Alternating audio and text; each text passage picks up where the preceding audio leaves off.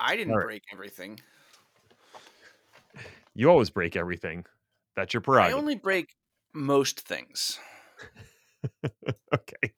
We'll qualify it with the most. That's fair. And That's fine. I don't really like to think about it as like active destruction. It's more like integrity tests. I like that. You're doing software development testing, QA testing for Zencaster. Doing what I can to break it because somebody has to. You know that somebody's going to be you. Do you have a person in your life that is kind of like, if they can make the technology work, you know it's bulletproof? Like, just someone who is somehow like physically allergic to technology. Do you have that person in your life? I'm talking to him right now. God damn it. I walked right into it. You I can't even be you mad. sashayed right into that. Well, I'm here. No, that is my sister is the one who is just complete, like, somehow in the genetic lottery, I got all the tech and she got zero of it. Which would explain why she's been a lifelong Mac user, because it does at least make things relatively easy. So But shots yeah, fired this early in the episode. listen, it's just the way it is. And so she teaches kindergarten, which is in theory very low tech. But we were talking last week, and she was just telling me about the nightmare of when COVID happened, and suddenly she had all this technology foisted upon her. Right. And so the technology liaison at her school basically made her, I won't say the post, she was the tester. If he wrote up instructions and or some sort of tutorial to use something, and my sister could grok it and do it, then he knew he was good across the entire school. That's a dubious honor. Let's put it that way. She makes no bones about it. This is not a point of contention or embarrassment. She's just like, no, I am physically allergic to technology. I break whatever I touch. So if you can make something that I don't break, you're probably good for like 99% of the population. I know All right. thyself, you know? Yeah, I think that's the main takeaway. Main takeaway. Yes, That and don't nobody's ever thought swim of that. 30 minutes after eating. Well, yeah, I mean, that was on the Rosetta Stone, just below know thyself was, don't swim until 30 minutes have elapsed. Though they called I it mean, you something. could just make it more simple and just don't swim. Water is our enemy, despite We being evolved mostly out made of of it for a reason. It's true. And I'm not going back. Oh dear. I just imagine, 400 billion years ago or whatever, whatever first protozoa moved out of the water was like, fuck seaweed. That stuff's gross. It's so gross. And It's that's it how life started. I won't say it's the worst thing about like swimming in the ocean, because when sometimes there's just a ton of little jellyfish, and those are worse than seaweed because you can feel them all around you, and When you most of say them it are like that, it sounds super gross. it feels super gross. My middle one won't even go in the ocean if we're having a culling of the transparent jellyfish, which happens about once or twice a year on the Jersey Shore. I think Snooki's involved somehow. Ugh. Use your imagination, or don't. Really. I'm gonna go with the latter on that one. Yeah. Okay. Hello, Legend Human, and welcome to the Chaos Lever Podcast. My name is Ned, and I'm definitely not a robot. I do not have an immature and insatiable thirst for power and possessions. I have simpler ambitions. I merely want to bring peace and tranquility to the world, and if necessary, I will destroy anything or anyone that stands in the way. But did I say destroying? I meant recalibrating into their component atoms. Don't run. It won't help anyway. Hi, Chris. So it's good that we're doing this one remote, huh? As is our wont. We haven't done one in person in a while, It's true. It's true. on account of you It's your getting a fault, real but job now. What's that all about?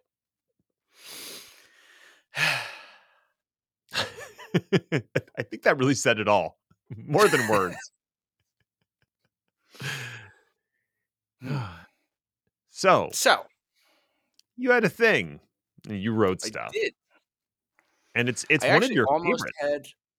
had another thing, but Uh-oh. that was shockingly even more esoteric and boring. So, to save everybody, I decided Mm. on this one. So you're gonna punt that to me next week, is what you're saying. Here, go make this interesting. So, yeah, we are going to talk about OWASP releasing an update to the API security top 10. Buckle Th- up. Those were some words that you used. I recognized about 50% of them. That's better than average. Sure. So let's go ahead and do some background on the sentence that I just made, and Mhm. hopefully we'll fill in the blanks here. Okay. So question number one: what is an OWASP, and what do they do? I- OWASP is an acronym that stands for Open Web Application Security Project, which is a lot more words. So this is why everybody sticks with OWASP. True. So we can do that, right? You agree? I agree. That is fine. Okay. So, OWASP is an open source community of security researchers dedicated to a simple cause: finding, categorizing, and counting all of the common security problems people can and will encounter on the internet. They are most famous for their top 10 list, just top 10, Hmm. which is dedicated to bringing awareness to major issues that web app developers will face.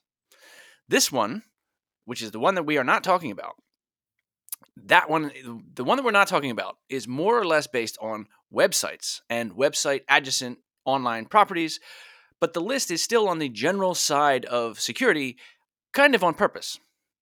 For example, the number one issue identified by the OWASP top 10 right now is broken access control. How do Okay. they define that? They define it as, quote, violation of the principle of least privilege or deny by default, bypassing access control checks by modifying the URL, improper elevations of privilege. It goes on. But you get the idea. Ah, yeah. So yeah, that is more general. It's not speaking to a specific exploit or a way to take advantage of this failing. It's just this failing exists, and it usually has something to do with someone, modifying the URL to bypass what would be like the login page where you'd get your initial token or cookie. Right. And, that list has been around for a while, and it is aimed at web apps, but because of its general nature, it is clearly applicable to a lot more than just your online gambling website. Hmm. Now, fun fact: the most current version of the big list is from 2021. But if you ask ChatGPT, it will lie to you and tell you that the most current version is from 2017. Don't listen to everything the internet tells you. Especially Chat GPT. Yeah. I hadn't. So, what I really should do is I got to set up some kind of a script that does an automated bake off of every single asinine question I come up with and see how wrong they all are, but in different flavors. I think that would be fun. Yeah. Make that happen. Okay. Now, like I said, the original big OWASP top 10 is generic. In order to be more specifical, OWASP also started up another top 10 list. That's the one we're going to talk about today, the API Security Top 10. Hmm. You want to guess what that security top 10 list is about? gRPC. So Final close. answer. Oh. APIs. So, what's an API? What is an You might be API? wondering quietly to yourself. I do hear the term bandied around a lot, especially with the advent of Web 2.0. But I think it's a term that gets used fast and loose a lot. So maybe we should put some Correct. parameters around it. Yep. API stands for Application Programming Interface. And basically what they exist to do is provide plumbing for the internet, connect one site to another in Mm-hmm. a programmatic fashion. You know that gambling website that you just can't close the tab on, Ned? You know how it talks to your bank? Via an API. It Mm-hmm. is not a connection that the average user will ever see or care about, but it's there, and as you can imagine, it's super important.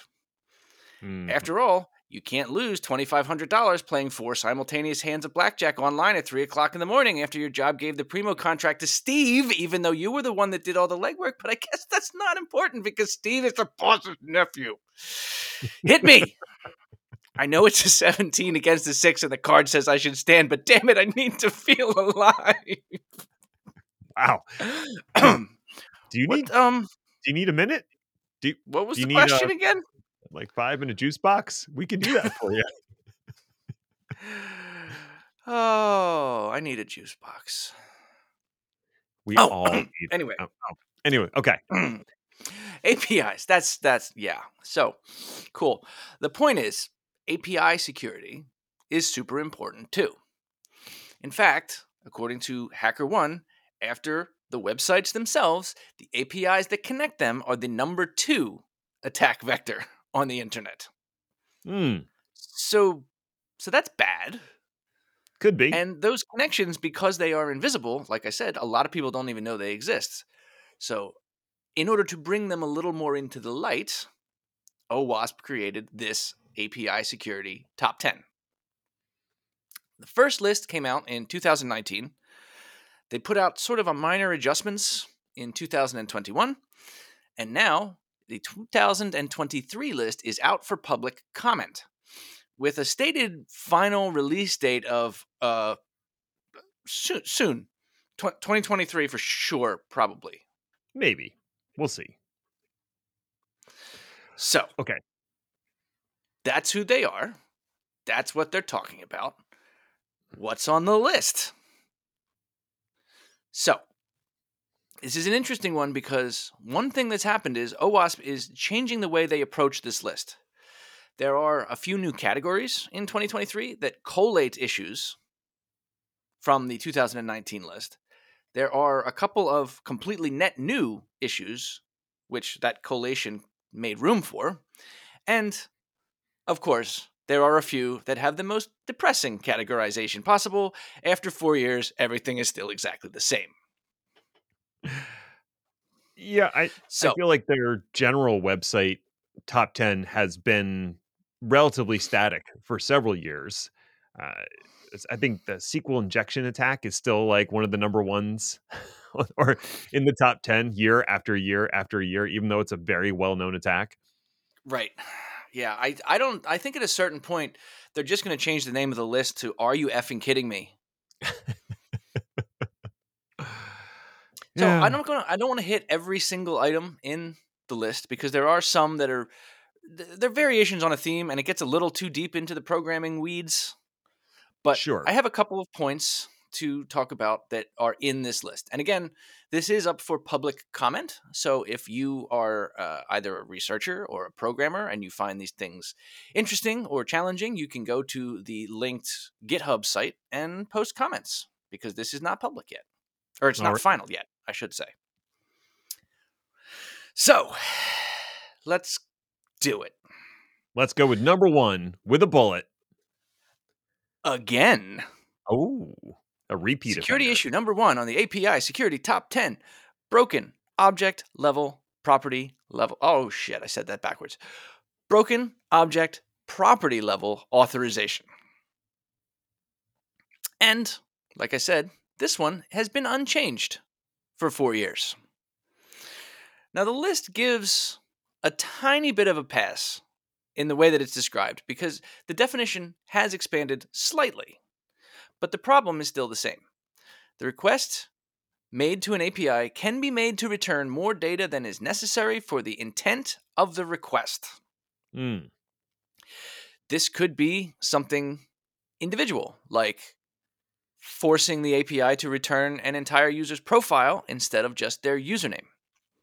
Or it could be group based. forcing the API to return itemized usernames and PII instead of just summary data. So if the question is supposed to be how many users are in group X, and you can manipulate the API into returning everything about all the users in group X, that is broken property level authorization. I see. In either case, the advice is the same. Quote, devs should be careful about query validation, unquote. Hmm. Now, the danger here is simple, and the advice that comes down to a very common old saw: security versus convenience. Oh, I feel like we've heard that before. Developers want people to use their APIs. So sometimes they can be, shall we say, less than stringent when it comes down to nailing the responses and requiring really explicit requests. So being a little less explicit is good in terms of user adoption, but it is bad in terms of security, which is why it has been number one for 4 years. That was issue number 1, broken object property level authorization. Any broad thoughts on that before we move on? I'm thinking about the newer introduction of GraphQL and the way that might exacerbate this problem, because the nature of GraphQL is to include queries inside the request so that you can ask for exactly the information you want. And so if you don't have tight controls on the back end in terms of permissions for that request, it's meant to be more open in nature. So the amount of abuse that can happen there is pretty high. Right. Yeah, and it's actually interesting that you brought up that specific example, because in a couple of the articles that I used for research for this, that was brought up specifically. All right. Hey, I Mhm. knew a thing. Woo! I mean, it's right there on, and this is going to be a common theme, but it's security versus convenience Yep, every single time. every time. So let's talk about API security issue number 2. That would be all the other authorizations. So the number 2 issue on the list is a collation that is simply called broken authentication.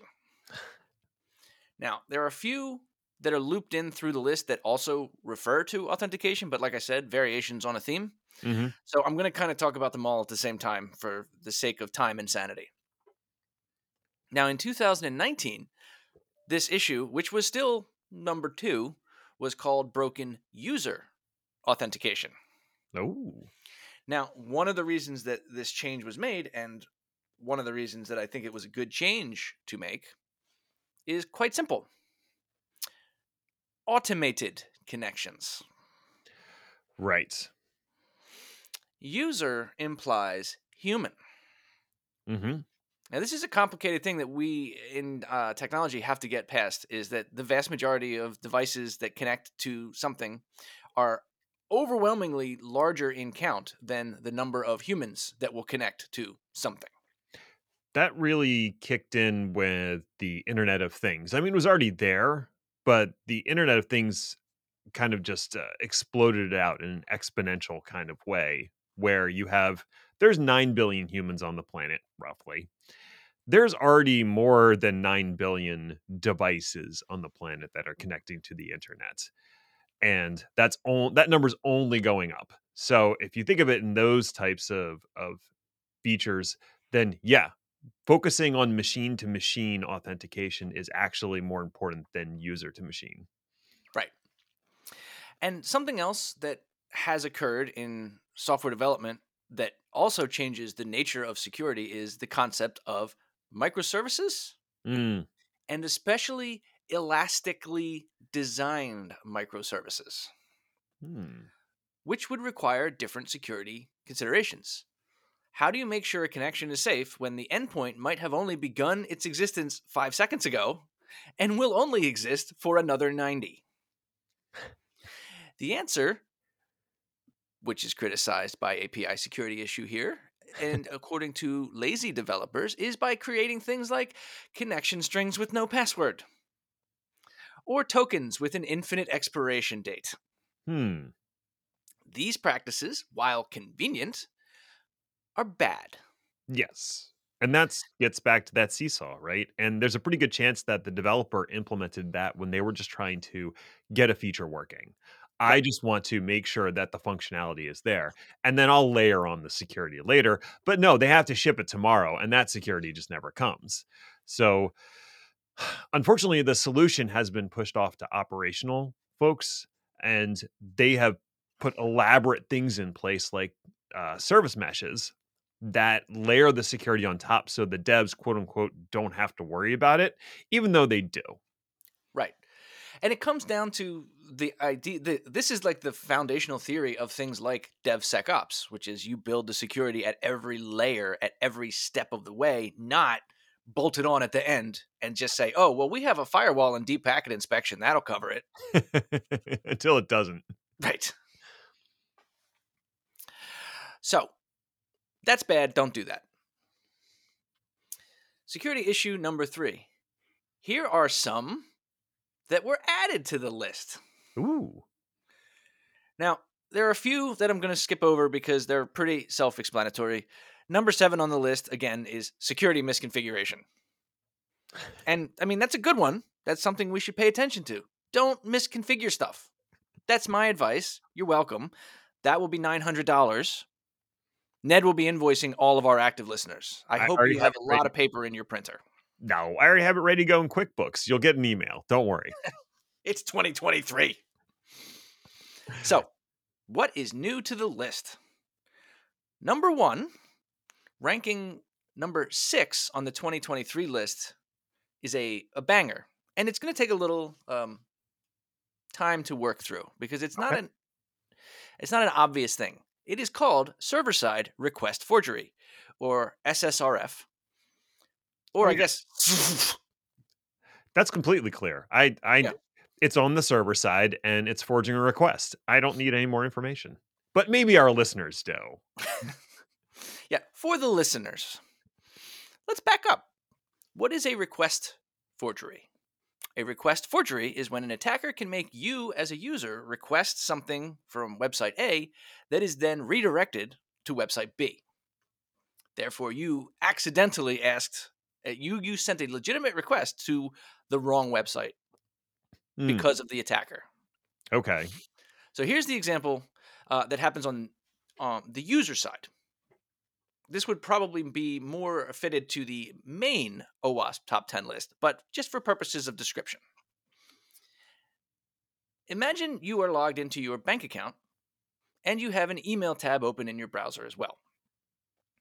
You receive an email that appears to be from your bank, but is actually a malicious email from probably a different bank, let's be honest. You click on a link in the email. The link takes you to a website that very closely mimics your bank's website.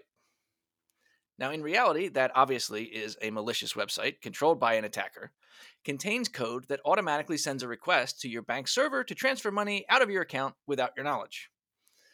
This is possible because your browser includes the authentication credentials like cookies, session tokens, etc., all of which are inadequately secured, with every request it makes to the bank server. Admittedly, this is a unique situation, and for it to work, your browser has to be set up just right, the certain amount of tabs have to be open in just a specific way. But remember, this is a numbers game. Right. How many? You said there were 9 billion people on the planet, which is wrong, but I let it go. I'm just saying there's a lot of people, and if they spray and pray with something like this, eventually the attackers will have a situation where they can misuse those tokens for their own nefarious purposes. Right. So, from a mitigation standpoint, you have bank websites that should probably set pretty low expirations on tokens. Yeah, So, and the tokens should also not be valid for a cross-site attack. So correct. that's part of the way that you can mitigate against it. But also, if you're the end user, you can use, well, if you're using Firefox, you can use something like the sandbox feature in Firefox to launch your bank website in its own sandbox. And so tabs launched in the regular browser won't even have access to those credentials. Right. Or if you're using a Chrome, you can do user profiles to keep them Mm, separate. There are okay. a couple of options that are built into the various browsers, and depending on the browser you use, your mileage may vary. But that is a super good way to do it because effectively, if you have your cookies for your banking or whatever sensitive website in that sandbox, they are literally inaccessible to other websites that are in different tabs or different sandboxes or different user profiles. Right. It's funny. I originally used that for Facebook because I didn't want Facebook to have access to anything else. It was like Right. keep it inside the sandbox. But then I realized, oh, I can actually use this as a defensive measure to keep my credentials and cookies in their own sandboxes. So there's no intermingling. Right. So that is like again, that's on the front end side, right? That's the user experience of this.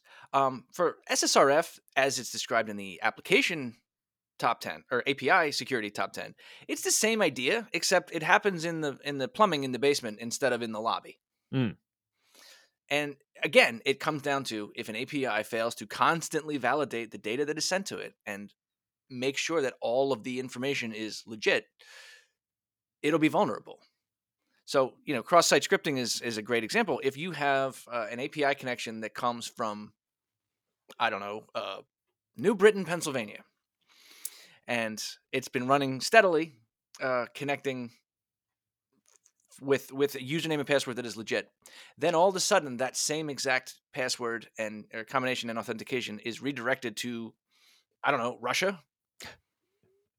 That's going to be a problem. Like, even though you have the correct authentication because the ticket or the token is valid or the credentials are legit, it comes down to like impossible travel in conditional access in mhm. Microsoft, in Intune. Right. Apply that to the API, the same security can be achieved. Right. And that's actually something we'll get into in one of the lightning round articles. Neat. Yeah. Synergy. So, convenience versus security. Blah blah blah blah blah.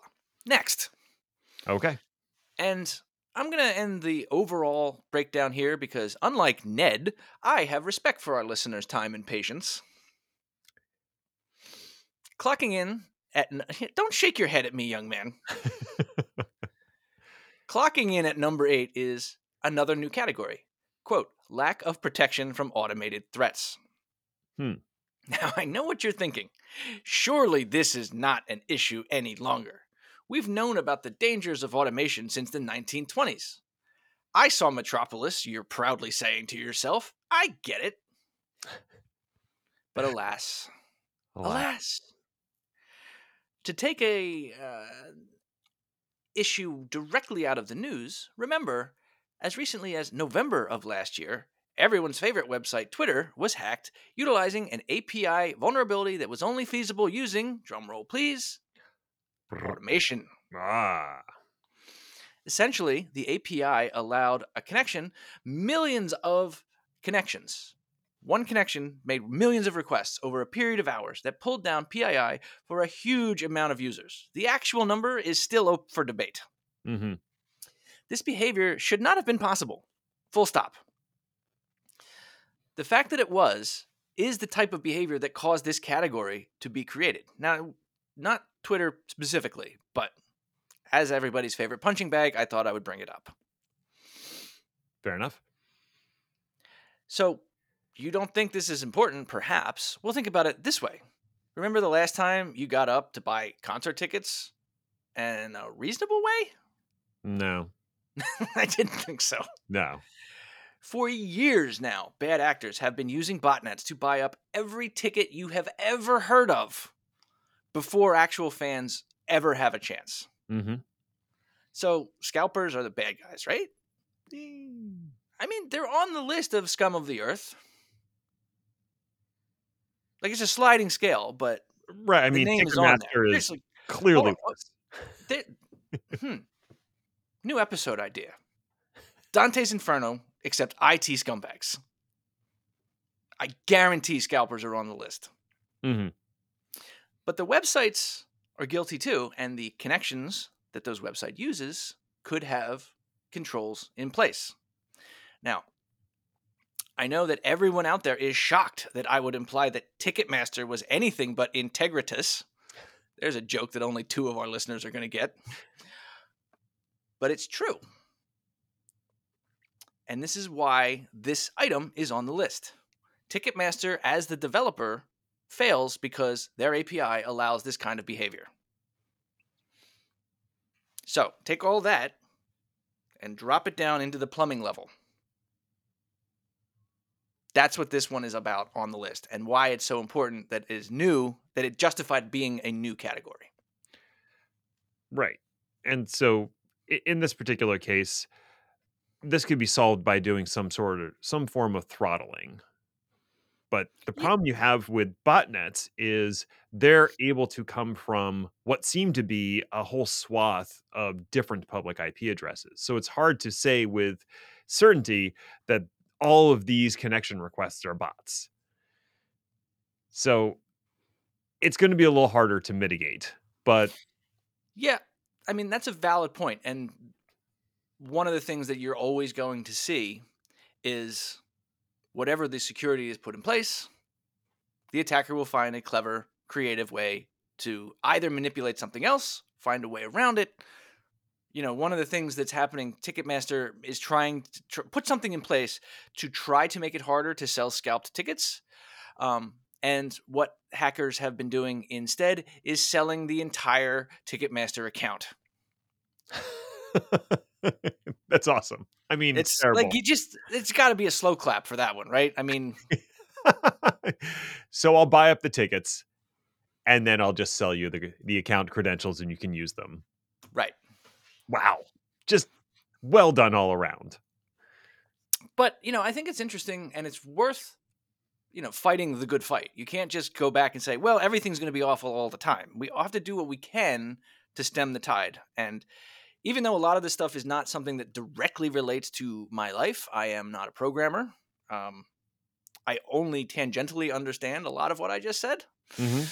But it's important that we know, you know, you put shine light on the situation so that the people that are capable of doing something about it know what to look for, know what to go after, and know what to try to fix.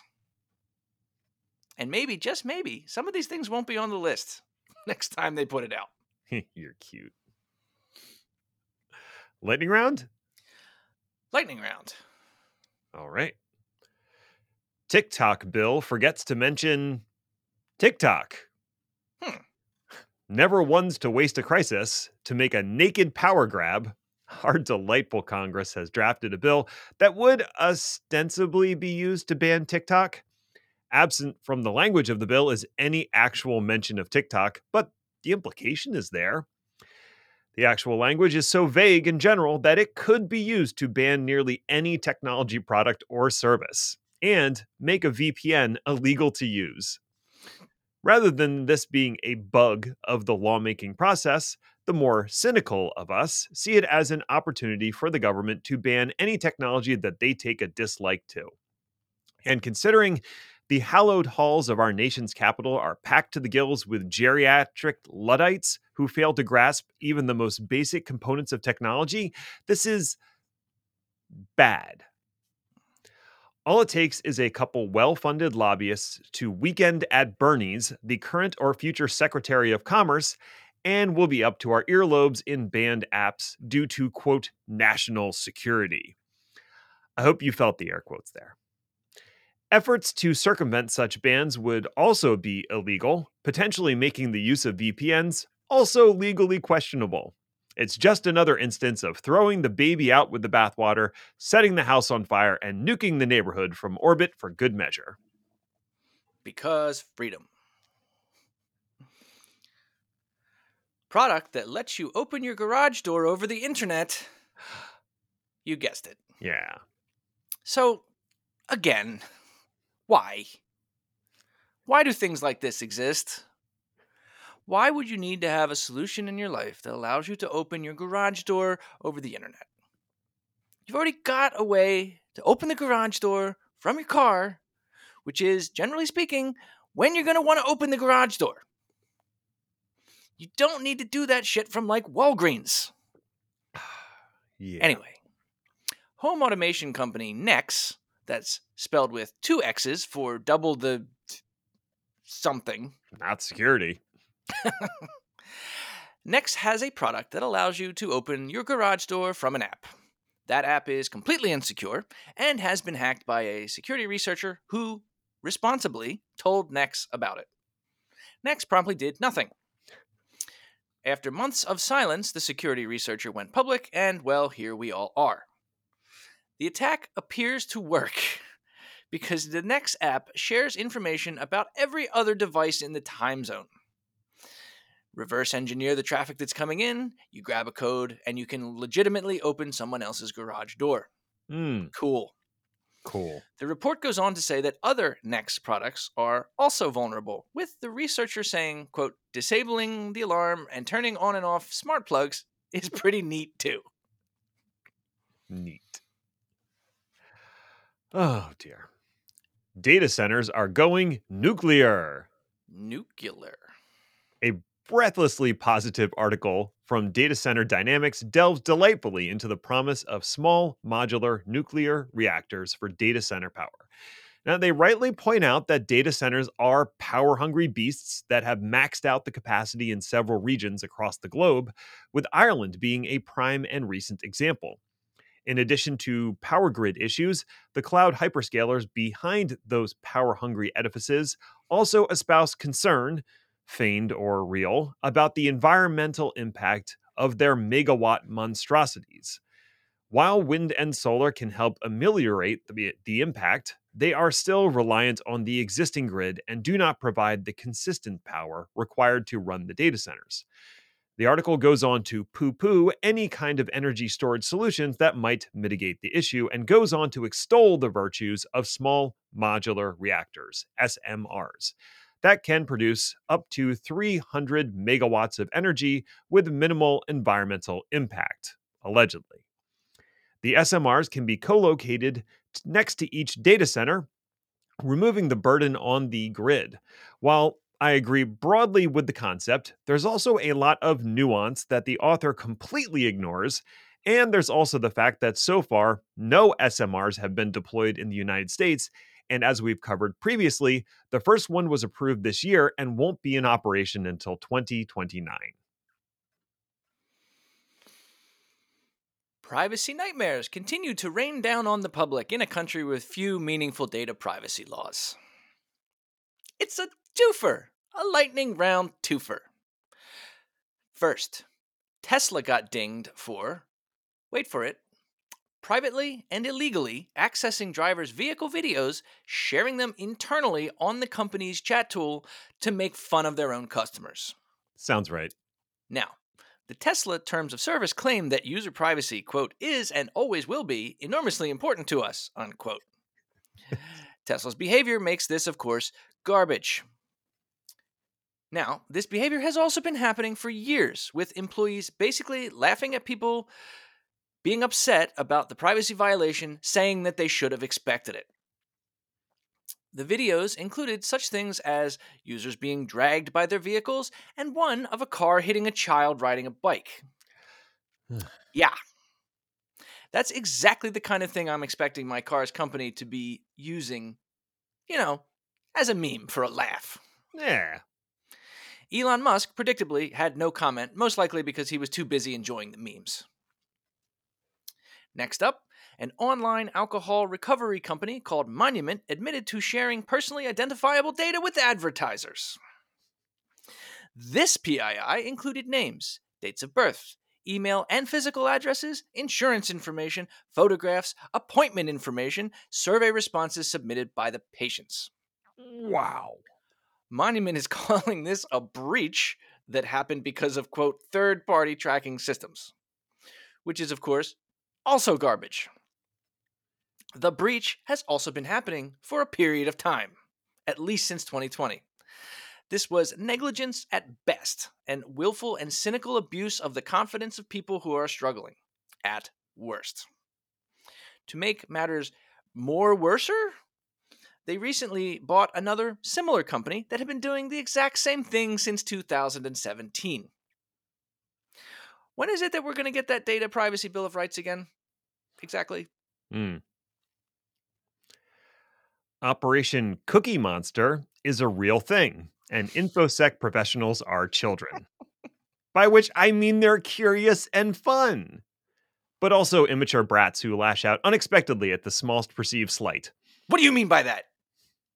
Despite their ridiculous name, Operation Cookie Monster was a multi year joint effort between the FBI and other law enforcement agencies across the globe to infiltrate and bring down the Genesis market, a website that provided impersonation as a service to would be cybercriminals. Impersonation is the process of recreating a client's unique browser fingerprint and session cookies to hijack an existing client session with a given site. That sounds familiar, like something we just talked about. By successfully imitating an authenticated client, attackers can circumvent the security controls in place, such as two factor authentication and risk based assessment.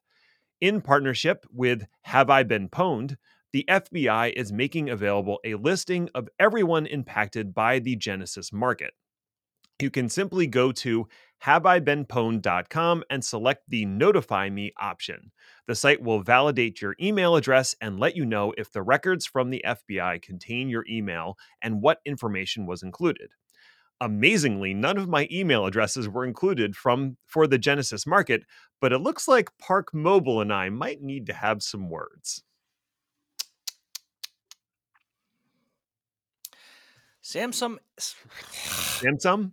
Simsum. Ooh, dim sum? Woo. Let's just go get lunch. Okay. Samsung engineers shared top secret data and source code with ChatGPT. Let's call this one the oopsie of the week. One story that I'm guessing we're going to hear a variation of quite a lot in the coming years. Samsung had a policy allowing their users access to ChatGPT for the purposes of, among other things, accelerating code development. Employees, in their haste/unremitting pressure from above to pick up the pace, used ChatGPT for all that it was worth.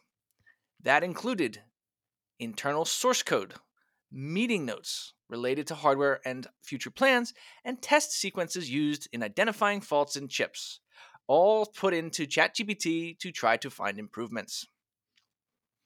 ChatGPT just went ahead and took that data. Like they clearly state they will do in their terms of service. Meaning that Samsung has no real recourse here. That data is now the property of OpenAI and will be used to train the models.